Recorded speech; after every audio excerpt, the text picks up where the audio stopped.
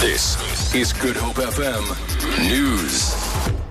COSATU union sympathetic to expelled General Secretary Zwelinzima Vavi and NUMSA have suffered defeat at the special congress that continues today in Midrand in Johannesburg. They pushed for newly formed Metal Workers Union NUMSA and second president Zingiswa Losi not to be part of the congress, but lost by an overwhelming number. They also lost out on the agenda of the congress. Matlasi Gallens has more. The Special National Congress put the matters to a vote, and ordinary members here voted against unions supporting NUMSA and Vavi. The numbers were quite telling. More than 90% of the delegates voted for NUMSA and Losi to be part of the Congress. They also endorsed the agenda that was prepared by the CEC, which excludes discussion on the expulsion of Vavi and NUMSA. But FAU, which led the pro-Vavi faction, says it will continue to participate in the Congress, promising even more robust debate.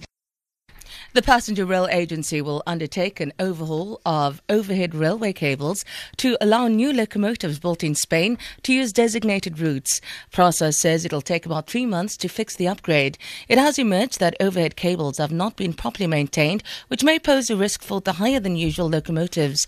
The agency's engineering manager for infrastructure, Letsane Rataba. We have assessed the infrastructure both in Cape Town or the Western Cape, KZN and also in Gauteng, and we've identified a handful of areas where the contact wire height is lower than spec, and those we have started to address. For example, in Cape Town we deployed our maintenance teams to go out and address the sag that was there with the contact wire. We will do the same in Gauteng. In KZN we have not identified any contact wire constraints.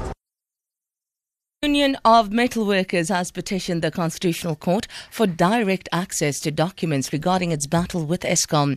This after construction workers embarked on an illegal strike at the Medupi electricity plant in May. Eskom responded by having them evicted from on-site accommodation. Candice Nolan has the details. The High Court in Pretoria granted an urgent eviction application for some 100 workers to be removed from accommodation at the site. The court found that the workers did not enjoy the protections under the PI Act, the Prevention of Illegal Eviction from and Unlawful Occupation of Land Act. This was because the court found that the site accommodation was not their primary residence or home, and that the residence was a condition of their employment on the construction site. Just in case the Constitutional Court refuses their application, NUMSA says it will then approach the Supreme Court of Appeal.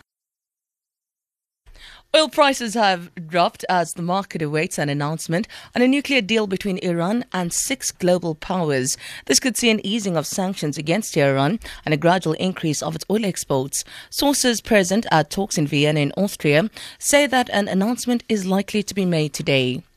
The rand is trading at 12 Rand 45 to the US dollar, 19 Rand 28 to the pound and 13 Rand 70 to the euro. Gold is trading at $1,155 a fine ounce, and the price for Brent crude oil is at $57.25 a barrel. For Good Hope FM News, I'm Sandra Rosenberg.